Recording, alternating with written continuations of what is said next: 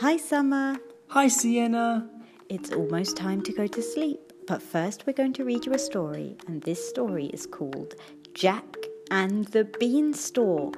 Oh, let's see what happens. Are you ready? Let's go. Once upon a time, there was a widow who had a very lazy son called Jack. They lived together in a tiny cottage. Jack and his mother were very poor. As time went on, they became poorer and poorer, while Jack grew lazier and lazier. Soon Jack and his mother were so poor that all they had left in the world was one cow.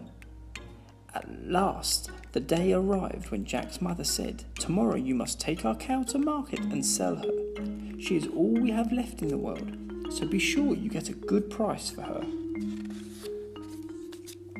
The next day, Jack set off for the market. On the road, he met a butcher who asked him where he was going with the cow. When Jack told him, the butcher said, "I will exchange these beans for your cow." He showed Jack some strange-looking beans, all of them different colour. "I would be a fool to exchange my cow for your beans," said Jack. "Ah, but these beans are not ordinary beans," replied the butcher. "These are magic beans." Jack thought what a fine thing it would be to have some magic beans. So he gave the cow to the butcher, put the beans in his pocket and set off for home. "Look, mother," cried Jack, "I have exchanged our cow for these magic beans." His mother was very, very angry. "You silly boy! Now we shall surely starve." In her anger, she threw the beans out of the window and sent Jack upstairs to bed without any supper. The next morning, when Jack woke up, his room was much darker than usual. He looked out of the window and saw a huge beanstalk had sprung up during the night from the magic beans that his mother had thrown out of the window. Jack ran outside and immediately began to climb the beanstalk. He climbed and climbed, but whenever he looked up, the top of the beanstalk still stretched upwards out of sight. After many hours of climbing, Jack reached the top of the beanstalk and stepped off into the wild, bare country. A long road led away from the distance. Jack set off along the road, and soon he met a very old woman. "Good morning, Jack," she said. Jack was amazed that the woman knew his name. "I know all about you," she said. "This land belongs to a wicked giant. When you were a baby, the giant stole all your father's belongings. That is why your mother is now so poor. You must try to get your father's wealth back," she continued. "If you are brave, I will try to help you." At that, the old woman disappeared, and Jack went forward along the lonely road. Towards evening, Jack came to a castle. He knocked on a great door, and a woman opened it. "I am tired and hungry," said Jack. "Please can you give me some supper and a bed for the night?" "Oh, my poor boy," cried the woman. "My husband is a giant and he eats people. He would be sure to find you and eat you for his supper."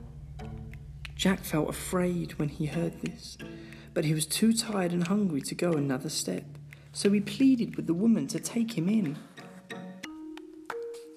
At last, the giant's wife agreed, and she led Jack into her kitchen. Then she set a fine supper for him. He had finished eating when the ground was shaken by heavy stamping feet. 3 loud knocks were heard at the door. It was a giant returning home. Jack's heart began to thump. The giant's wife began to shake. She grabbed Jack and pushed him into the oven, which fortunately was cold. Then she went to let her husband in. The giant stomped into the kitchen, sniffed around and roared. "Fee, fi, fo, fum, I smell the blood of an Englishman. Be he alive or be he dead, I'll grind his bones to make my bread. Nonsense, said the giant's wife, you are dreaming. and she set an enormous meal on the table before him. As the giant was hungry, he sniffed no more, but sat down to eat. Jack peeped at the giant through the crack in the oven door. He was astonished to see how much the giant ate. When the giant had finished his meal, he shouted to his wife. Bring me my hen. His wife brought the hen and went off to bed. Lay, shouted the giant, whereupon the hen laid a golden egg. Another, roared the giant, and the hen laid another. Again and again, in the voice of the thunder, the giant shouted, Lay! Soon there were 12 golden eggs on the table. Then the giant fell asleep in his chair and snored so loudly that the castle shook. As soon as Jack heard the snores of the giant, he crept out of the oven, seized the hen, and tiptoed out of the castle. Then he set off running along the road as fast as he ever could. On and on he ran until at last he came to the top of the beanstalk. He climbed down quickly and took the wonderful hen to his poor mother. When Jack set the hen on the table and ordered it to lay a golden egg, Jack's mother couldn't believe her eyes. Now our worries are over, she said. But after a while, Jack longed for another adventure. He was determined to visit the giant's castle again. He disguised himself so that the giant's wife would not know him. Just as before, Jack climbed the beanstalk and reached the castle towards evening. When the giant's wife opened the door, he said, I'm hungry and I'm tired. Can I stay for the night? You cannot stay here, replied the giant's wife. The last boy I took in stole my husband's hen. But Jack chatted so pleasantly that eventually the giant's wife let him in. After Jack had eaten a good supper, the giant's wife hid him in a cupboard. No sooner had she done this when in stomped the giant, roaring. Fee, fi, fo, fum, I smell the blood of an Englishman. Be he alive or be he dead, I'll grind his bones to make my bread. Nonsense, said the giant's wife. You're dreaming. And she set an enormous supper before him. After supper, the giant roared, Fetch me my money bags. His wife brought the bags and went off to bed. The giant emptied all the money onto the table and counted it over and over again before putting it back into the bags. Then he fell asleep. As soon as Jack heard the giant's snores, he crept out of the cupboard and picked up the heavy money bags. He managed to sling them over his shoulder. Then he let himself out of the castle as quietly as possible. Jack could not run along the road because the money bags were so heavy, but he reached the top of the beanstalk safely. Jack's mother was overjoyed to see him, and when she emptied the money bags on the table, she was astonished. With the money, they built a bigger house and bought furniture, new clothes and food.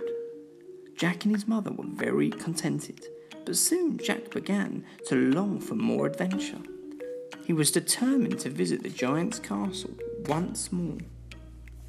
This time, Jack used a different disguise. Once again, Jack climbed to the beanstalk, followed the same path, and arrived at the castle door.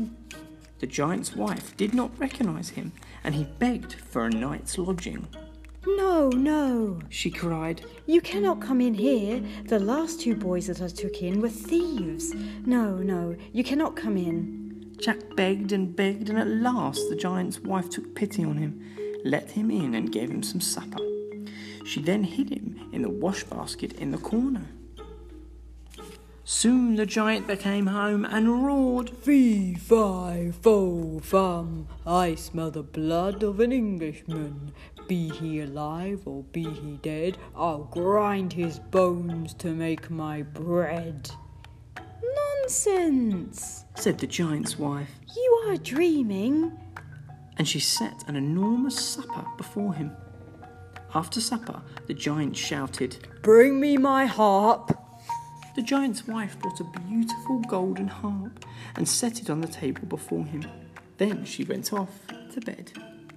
Play, Roared the giant, and the harp began to play on its own accord. Jack had never heard such sweet music. The harp continued to play until the giant was almost asleep. Then he shouted, Stop. and the music stopped. As soon as Jack heard the loud snores of the giant, he jumped out of the corner and seized the harp. But the harp called out, Master! Master! The giant woke up in a fury. You are the boy who stole my hen and my money bags. He bellowed. Then he staggered to his feet and set off after Jack. Jack was terrified. He ran for his life towards the beanstalk. Looking over his shoulder, Jack saw the giant striding after him. Then he ran as fast as he had ever run before in his life. Jack reached the top of the beanstalk safely, but the giant was close behind him. He scrambled and slid down the beanstalk, shouting, Mother, Mother, bring me the axe quickly. The giant is coming. Then Jack's mother brought her son the axe. By then, the giant was climbing rapidly down the beanstalk. Jack swung the axe with all his strength and gave one almighty blow to the beanstalk. The beanstalk toppled down, and there was a tremendous thud as the giant was thrown headlong to the ground. The giant fell dead in Jack's garden, and so big he was that he filled it from head to toe. Pointing at the giant, Jack said to his mother, He robbed us of all our wealth.